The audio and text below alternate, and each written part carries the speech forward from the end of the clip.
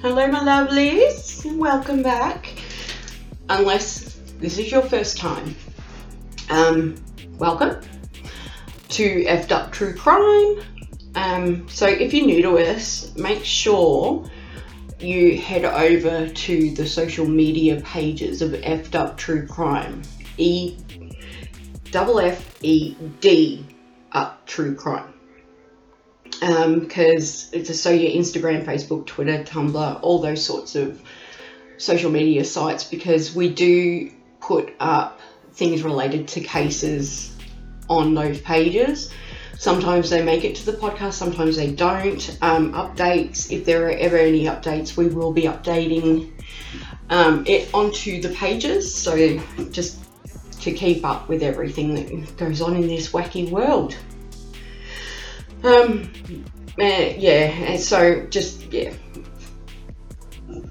This week, or today, I think I'll be doing tomorrow, so today, not this week, I want to let you know that this is actually a pedophile case, and that there could be triggers. So please put your mental health first. If you don't think that you can sit and listen to this, we won't be offended. I want your mental health to be put first over views and clicks and likes and all the rest of it, because I never used to believe in trigger warnings when I was younger, because I've been through, the molestation, rape and all of that, and it's never been a trigger for me. Personally, I think I dealt with it pretty well, even though I was young. I have the attitude of I have to move, not a lot of people have this. I am fortunate, I am very fortunate that that the way I can cope with things is to dig deeper into these cases.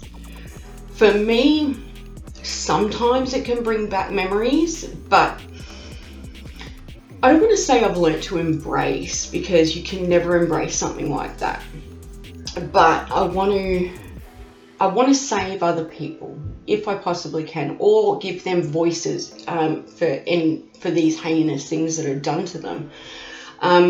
So please switch off, because as I said, your mental health is so much more important to me than anything else. Because I know in the beginning, I was only about 10, but for a good 10 years, this really messed with me. Up until I had my own children, I was an absolute wreck. I was a mess, and looking back now, I understand why I drank so much. I understand why I abused painkillers and all the rest of it. It all comes along with this. I thought I dealt with it back then, but I hadn't. But a psychologist was just brilliant and has helped me get past it without having to look back. But as I said, I'm fortunate. This doesn't happen for a lot of people. I refuse to let it rule my life. But without antidepressants, it does. And it would. So if you prefer not to go like an antidepressant route, or even if you do, I understand 100% how this can take over your life forever. So please put yourself first, and we'll be back with other stuff, other subjects, if you will. But I think it's always important to make sure that the people know about these cases. I'll never understand pedophiles and live streaming, what they do. I'll never understand why they do what they do, which we will cover next week, because I came across this documentary which intrigued me. There are a bunch called the Virtuous Pedophiles. I think it was called Virtuous Pedophiles or Predators. And they are pedophiles that have come out saying that they're pedophiles and that they're attracted to younger children, but don't act on it. I'm glad that they don't act on it, but it's a tough one. It's a tough one to watch, to listen to understand. I'll never understand it fully. But I do want to touch on that topic probably next week. We've got a few other things planned between now and then. So yeah, well, I found it fascinating. I mean, there wasn't a lot that we could find on it because, of course, a lot of these accounts are locked down. Because when they have come out admitting all of these things, they are abused, well, you know, which I can understand 100%. But a lot aren't willing to talk about it. So there's sites that they all join to, you know, help each other and everything are locked down.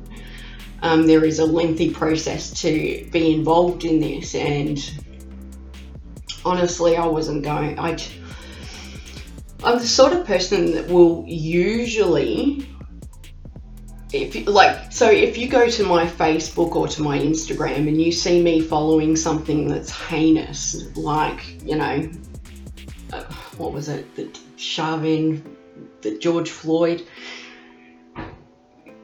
I went into that group, Save Chauvin, or whatever his name is, Save Him, and of course I only went there just to see what the mentality is on the side of people wanting to save him. I mean, Derek, I think that's it.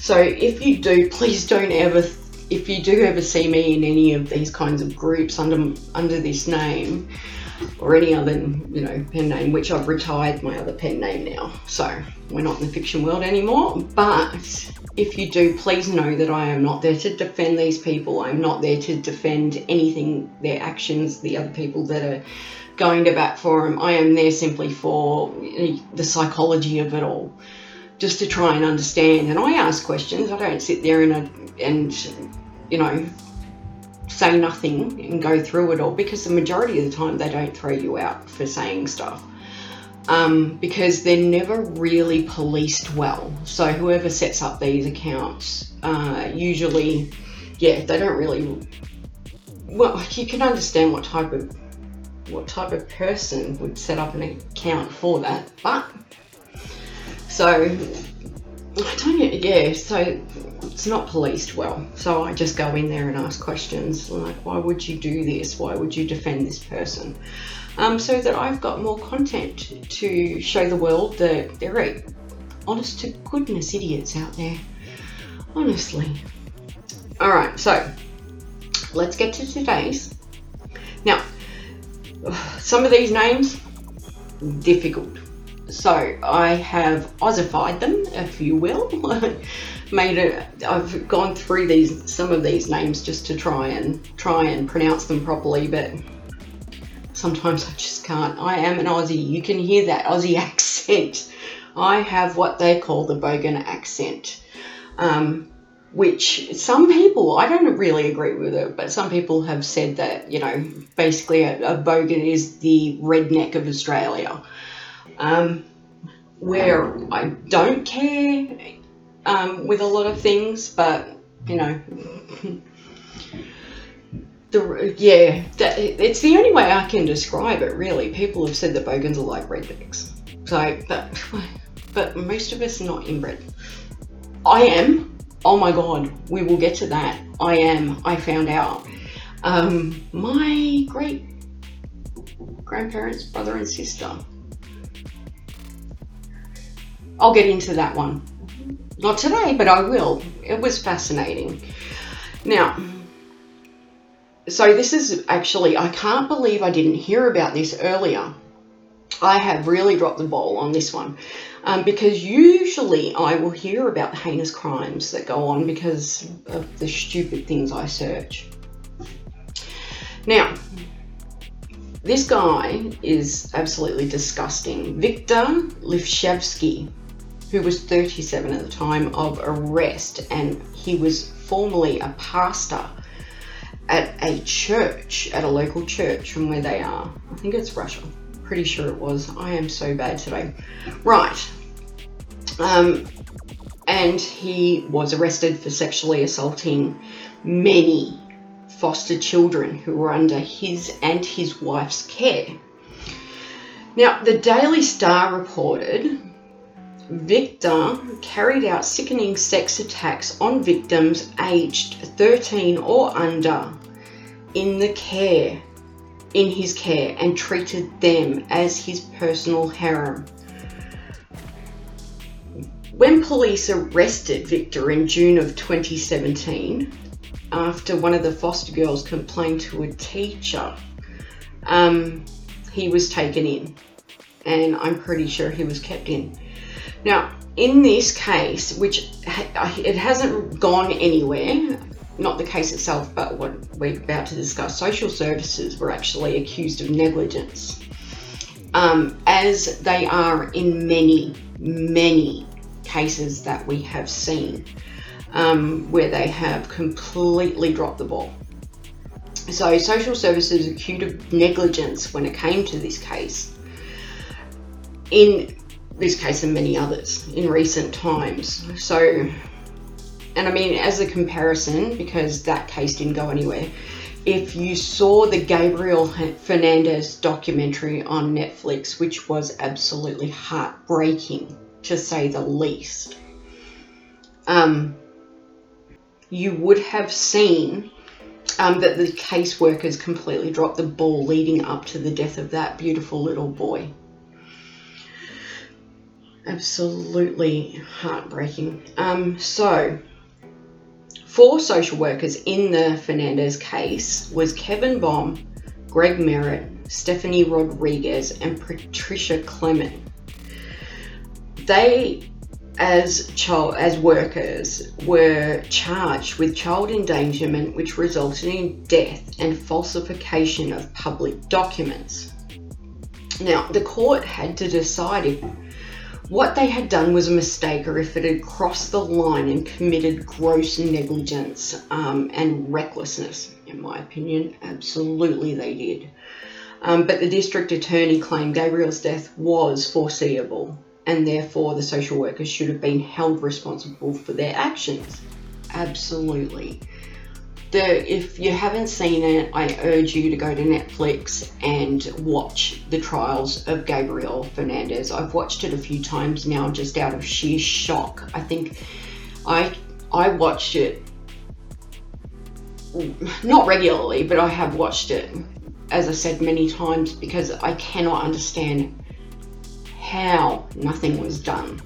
How horrible it all was. There was injuries on this child on a daily basis, and the teacher tried, usually, I don't know if it's the case over there, but in Australia, if a teacher or a doctor or a nurse calls social services, it is immediately investigated, and they do crack down really hard. I've seen this in cases regarding to people that I know. If it's taken in, especially by a doctor, it's treated as a major case. But I don't know if that's just Australia. And I also realise that there are not enough social workers to do the jobs properly. But when there is a kid that's got constant injuries, there's no excuse of dropping the ball. Absolutely none. But as I said, that's my opinion. Anyway, the defence lawyers for these social workers claimed that the social workers were used as scapegoats, and that they had done all they could within the roles of their jobs. Like I said, if you've seen it on Netflix, you'll know that that is a big load of crap. Anyway, Kevin Boom was a supervisor in the emergency response unit.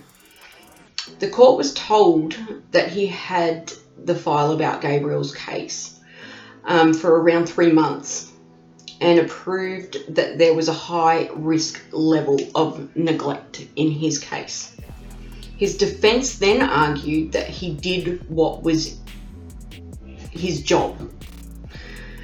However, it was also argued that as Stephanie's boss, one of the other social workers that was supposed to be on this case, he was equally as responsible for any decisions such as not referring Gabriel for medical help, which also hadn't happened. Now, Greg Merritt, another one of these social workers, was a supervising officer in that case at the same social work department. He had 24 years of experience working with children. And in an interview for that documentary, he said he was responsible for up to 280 children's cases at a time, and that it's impossible to keep up with. But it was his responsibility to oversee the work by Patricia Clement, which I have heard is an absolute not nice person, and not nice to deal with. He then said that the case left him devastated and was like nothing he had ever seen before. Agreed. He said that the social workers tried to do the best they could to manage their caseloads, and would never want a child to die, and that they never saw it coming, which is a load of crap.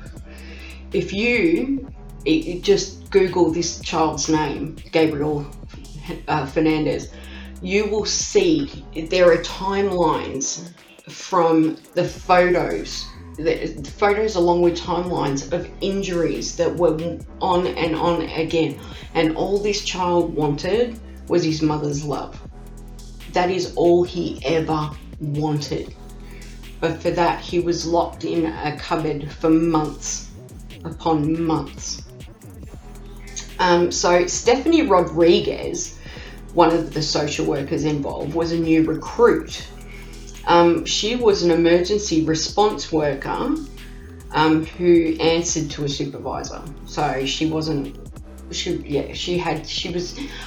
guessing it's still, under review for when you start with these agencies.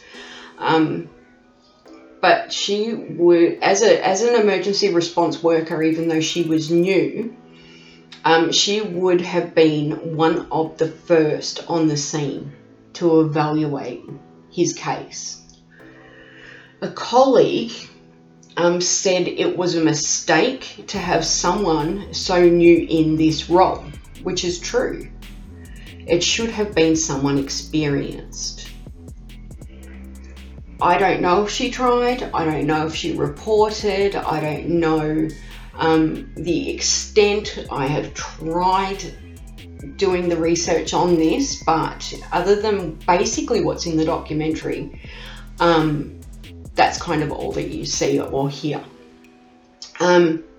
So Stephanie then went on to describe, Stephanie is described in the Netflix documentary as being gullible and easily manipulated by Pearl Fernandez, which is Gabriel's mother.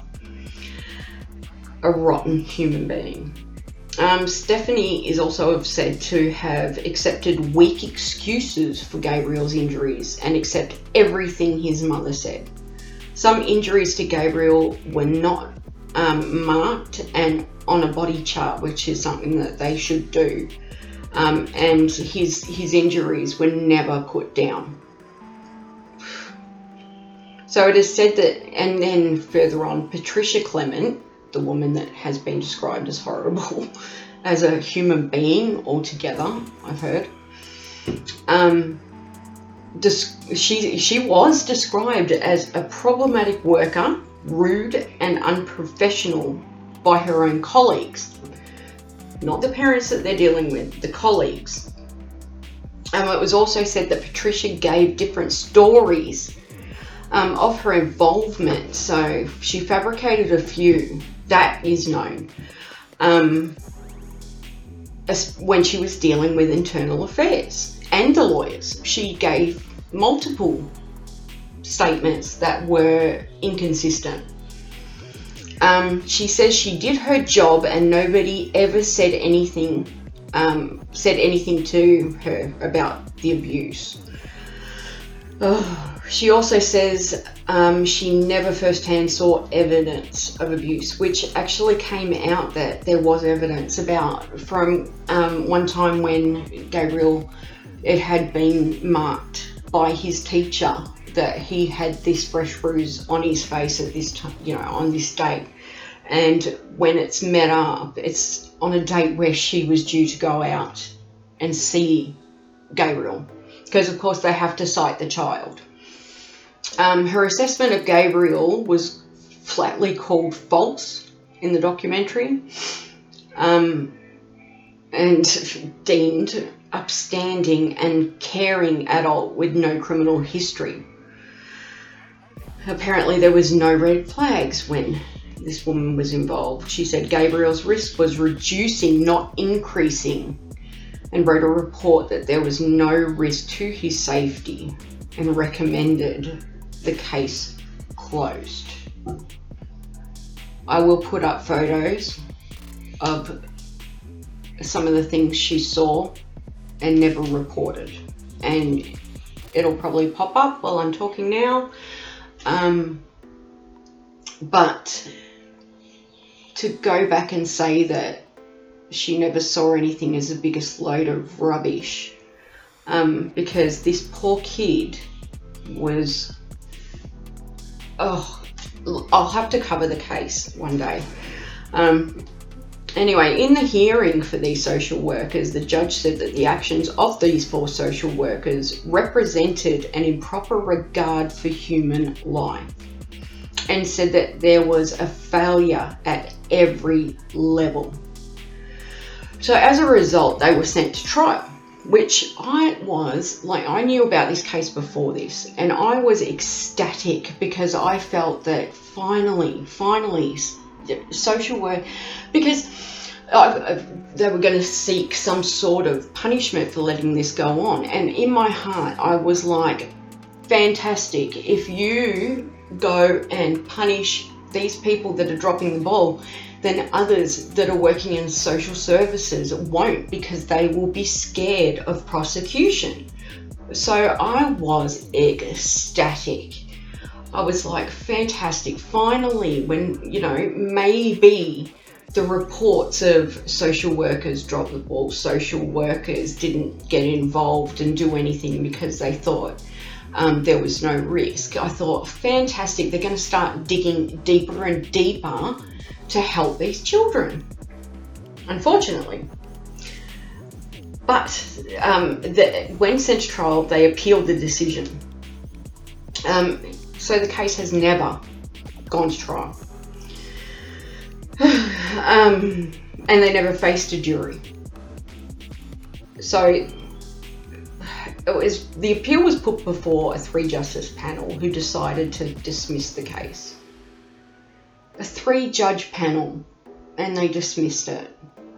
I don't understand why. Why would you dismiss something like that when you can see that it might trigger something in other social workers to help these kids further than they could ever or would have ever done before, when there is a true threat to a person themselves? They're like, oh crap, I better do my job. And that's all there is. Yeah, so it wasn't unanimous. It was 2 out of the 3 lawyers that actually wanted to drop the case.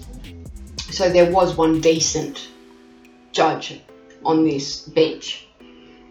But there was no probable cause, even though there was the images, the time dates, the timestamps. Police, no matter what, police have this way of being able to dig into a photo and see exactly when it was taken, where it was taken, and go from there, which is in a case I saw the other day. They actually got this guy for fraud from a simple photo. So this could have been used, because the case that I saw actually was well before the Fernandez case, so this could have been utilised, but it wasn't. So it was, there was no probable cause connected to the child abuse or falsifying documents. In this day and age, it's not easy to get away with falsifying things, because everything's computer written now. You can't falsify anything on a computer, no matter how much you try to destroy the damn thing. So the whole case is mind-boggling and frustrating to me, but for many years, children in the welfare system have been left behind, forgotten, and the caseworkers are never punished for dropping the ball. Never. Look, the social workers, this is my opinion only, they willingly take these jobs. They do the training to get these jobs. It's not like you just show up and you can be a social worker. You have to have tickets for different attributes that you can put. But they willingly agree to protect these children that are assigned to them. And extreme cases, especially one such as these, they just never face an ounce of discipline. So there was a notion to rehear the case in January of this year, which is 2020. We're in. But it was again disregarded. So right now the case is not progressing any further whatsoever, and it's been reported that all four caseworkers were fired after Gabriel's death. But being fired, what does that do? They're still free to go and, daycare, or they're still free to go and be teachers. They're still free to go and work with children. And they're not going to protect them then either. So I don't find that discipline whatsoever, getting fired. They'll never be brought to justice, and so much needs to change. Anyway, back to Victor. Now, when he was arrested for these rapes and assaults on the minors that he was taking care of in his home, a senior official of the Russian Investigative Committee, Igor Komisarov, I hope I've got that right, expressed dismay over the alleged reign of terror. He's been found guilty now. So he said, just imagine these girls who were willingly handed over to a rapist. Why did the so-called foster dad have the opportunity to rape children under his control for 5 years? So the police officials are even baffled by this. So Victor, who ran a shoe repair business by day and was seen as a model foster father, by night he just regularly attacked adolescent girls and attacked brutally. He even appeared on local TV with his wife Olga as an example of a successful fostering family. The quote, trouble-free family, close quote. This is an ABC report. He passed repeated inspections by social care workers. It's also the couple of, on top of all these foster children, they're reported to have 3 children of their own. And over those 5 years, they fostered up to 9 more youngsters from orphanages. So when it comes to the wife, no charges have been brought up against her. Let me finish. So, because I know, at first I was like, are you kidding me? But then I found out why. So she has said that she had no idea that this was going on. And that at the instant that one of these children spoke up to her, she immediately went to the police. We are talking within half an hour, an hour. She and reported her husband. She took these, and it's sobering because she actually took the word of these children.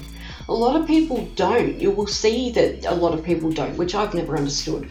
I've always been under the Dr. Phil assumption of, Dr. Phil says, when it comes to rape and pedophilia, it's guilty until proven innocent. And as a mum, I 100% agree with that. But a lot of mothers don't. A lot of mothers don't. And it's cases that we saw this week that I've already covered. In the Zoe Wagner case, sometimes they don't. And there's always a stupid, ridiculous reason. It's usually they don't want to lose the man. I'll never understand that. I'd rather be single. So yeah, as I said, when it comes to her saying she had no idea what was happening, I can't believe that I believe her. I'm still a little bit shocked, because usually in a case such as this, I'd call absolute bullshit immediately. But one of their biological children, the one she had with Victor, was and still is, he's very sick, very, very sick. And over the years, even through the fostering, she was in hospital with him constantly. And when at home, this child, and I know that they've taken on too much, but she didn't know that they were being, she didn't know there was a predator in her own home. So she probably, she probably thought they were coping, because there's no ways he would have bitched about anything. Because if he had, then she would, the discussion would probably come, well, maybe we can't foster anymore. Then how is he going to get his victims? So that's what I'm thinking. So she was rarely around, because her child just kept getting sick and getting sicker and sicker. It doesn't state anywhere what this child had, but as a mother of a type 1 diabetic who has rheumatoid arthritis and crap sugars, I kind of get it. I don't know, and I don't mean abuse. Usually, I need to explain it without. I understand the part of always being in hospital. I understand the part of, I barely know what's going on in my own home because I'm in hospital with my daughter, or for myself. It's a constant regime of just over and over again. Anyway, so Victor was actually paid £265 a month, which is a bit of money. Like in Australian dollars, it's a fair bit of money. So probably 1,000 or so Australian dollars a month. Personally, in Australia, it would be more if you were to foster children, but I don't know what prices and costs are over in Russia. Anyway, so he's paid £265 or euro a month by the state care, for each, totally read that wrong. So each. So that's a lot of money. For the adolescent girls. So of course not going to bitch, because he's going to also lose all that money. And a local media report claimed with the money that the government paid him as a foster parent, he used that money to rent an apartment locally, where he would use that apartment to have sex with either one or another foster daughter every other day. So this was just constant abuse on these beautiful little girls. Anyway, so after the little girl had spoken up, he was taken to trial and found guilty. And then he pleaded guilt as things were closing. He admitted. So he was handed a 22.5-year sentence for committing 900 plus rapes and sexual attacks on the underage schoolgirls. 900. Atrocious. As I said, Victor was 37 at the time of his arrest, and the judge in this case stated that they were his sexual slaves, and the poor little darlings they were. He was then also found guilty of rape of minors, which was a separate charge because it must have been a prior that wasn't living there at that stage, from what I've seen, and included acts committed with particular cruelty and forcing his underage victims to commit acts of a sexual nature according to the statement in the courts. That was a hard one to read, those statements. Of course, a lot was redacted, but it was difficult for what I could see. Because these girls were underage at the time, it will be permanently, unless they eventually come out themselves later on in life. But it was a few years ago now, so they'd still be underage. Of course, they're going to protect them, which is, I've always loved that. I've always loved that they're protected like that, children, when things happen. Because the last thing they need is for people to know that this is going on, because people can be cruel, kids can be cruel, kids can be horrible. So Victor is now believed to be the worst convicted pedophile in Russian history, and I think in the globe. 900 counts. So he's serving his sentence in a strict regime penal colony. Now, if you've seen any of those documentaries on the Russian prisons, they are tough. It is not like over here. They are locked down, and sometimes they, within the system, they kill each other because they're locked into their cell for so long, which is good, that they begin to hate each other, as you would. I couldn't handle sharing a cell with someone if I... Lucky in Australia, most of them... Not that I'll ever need it, but I have done my research. Ours are very much like apartments, which I really do think needs to change. But over there, it's a very different story. So as said, he's serving it in a strict regime. And after he finishes that 22 and a half years, he has to do a further 2 years for charges, 270 charges, including further sexual abuse involving girls aged between 12 and 17. So that was done separately. You've got 13 and under, and then the 12 to 17.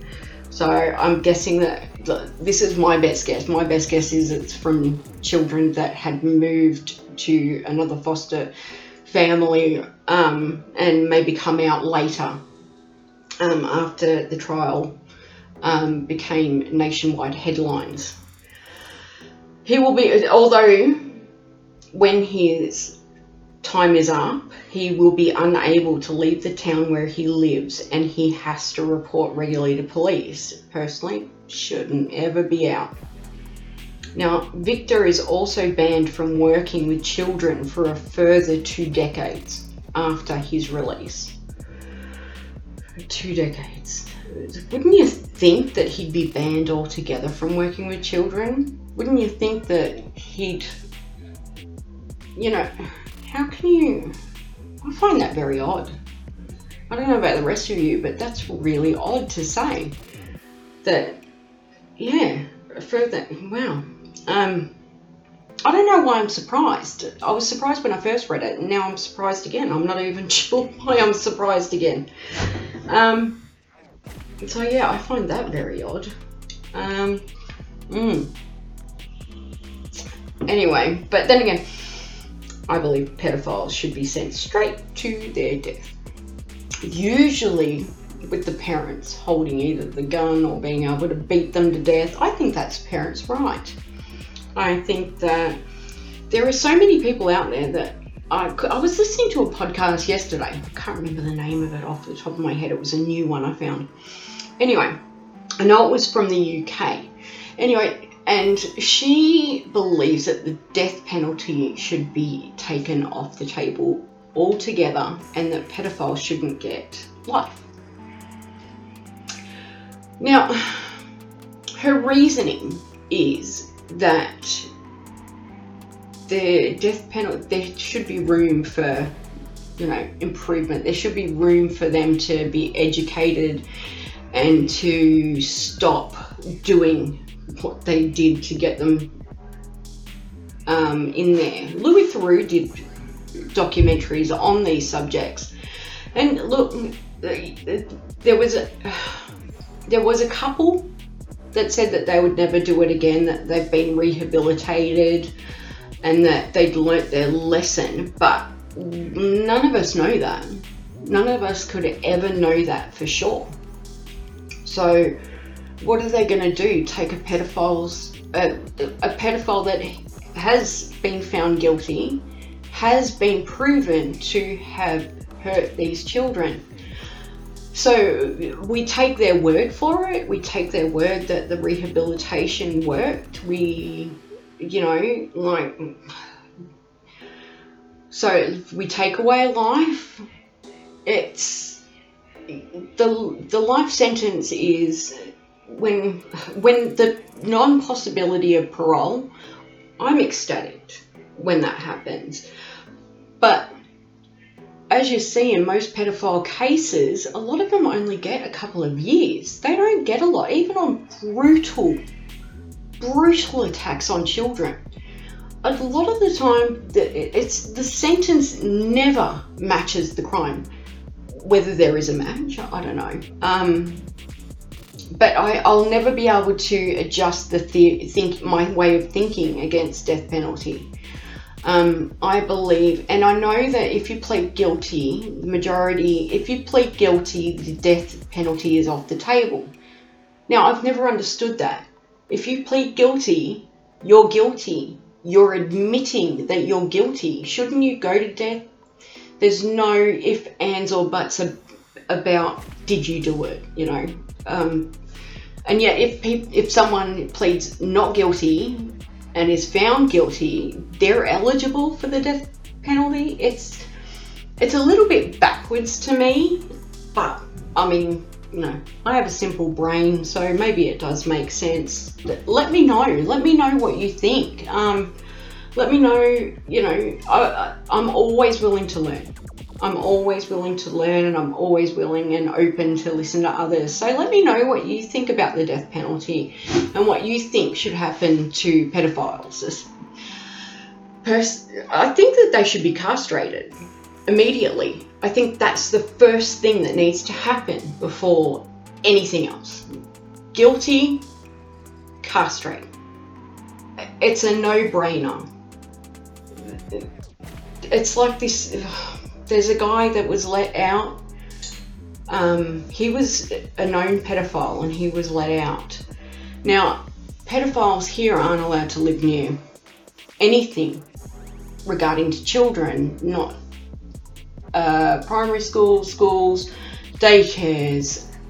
And my husband found out, because he would kill anyone. My husband found out that there was a pedophile near my eldest stepdaughters. So it's a while ago. They're now 23 and 22. But when they were in primary school, he found out that there was a pedophile living behind them. And they were only about 7 houses away from the school. So this idiot that I call husband, he was so worked up, he was so angry that he was drunk when he found out.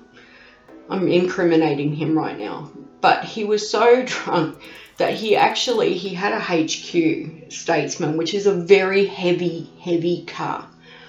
He drove it around like the idiot he was. If he ever tried drink driving while we weren't together when this happened, by the way.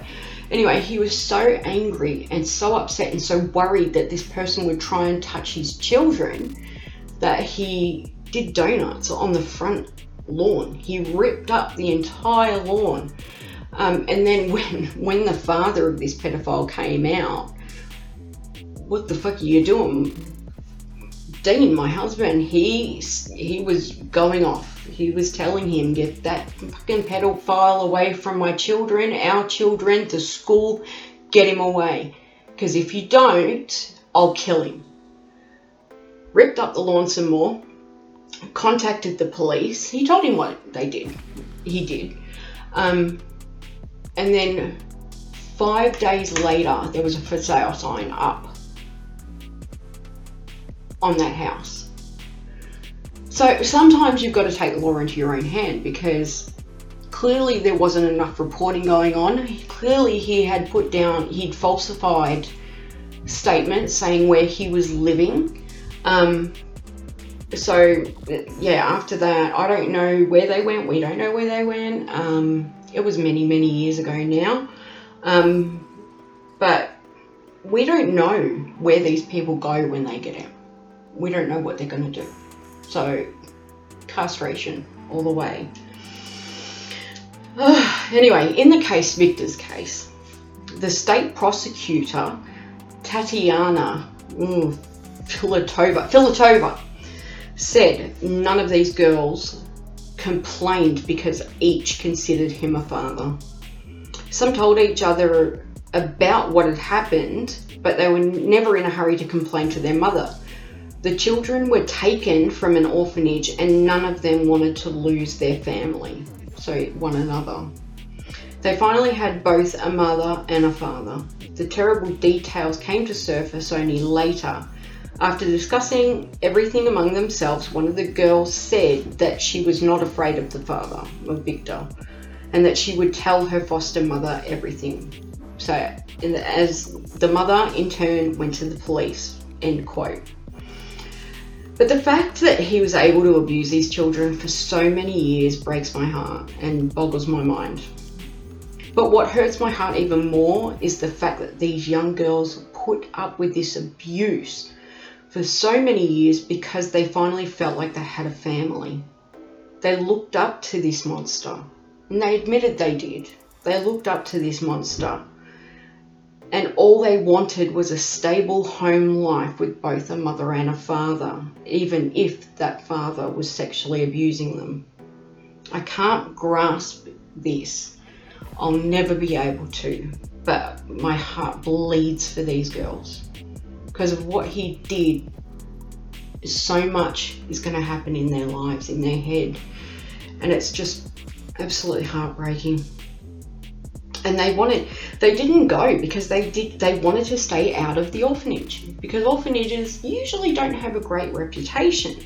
So they felt it was the only way to stay out, was to not say anything. So this is a plea from me. If you ever suspect someone is doing something towards a child, look, this is my opinion because I was abused by a family member between the ages of 4 and 10. Long time abuse. But if you even have an inkling, please speak up. Please say something. Because children need to be heard. They need to know that someone's on their side. They need to know that someone loves them enough to go to bat for them. And it's like I said before, it's better to be wrong. You know, it's better and have it investigated. Wrong or right, it is worth it. Well, thank you all for being here with me. Now, if you've listened to others, you'll know that I'm still working on the Taylor McAllister case, the in between podcasts. But please know that it will be worth the wait. I will be sharing things to the profiles this afternoon because the family have now decided to go ahead and get a expensive attorney, but they're going to need some help with a GoFundMe. So once that's all set up, I will be sure to share it, and it would be really appreciated. If you can't donate, times are tough. We completely understand that. But if you could share, that share could just even get $10. That share could, you know, just, it could help. So Taylor was 22 when she was murdered, but the police had treated it as a, what do they call it? Suicide. No, not suicide, overdose, sorry. So, and I've got so much on this case. There is so much. Jail interviews, police interviews, so much wrong with this case, so much wrong. You won't believe your ears. Honest to goodness, you really won't. And if you follow the hashtag Justice for Taylor 22, you will be able to see everything as well. Anytime something goes up on that page, I share it because the parents are absolutely lovely.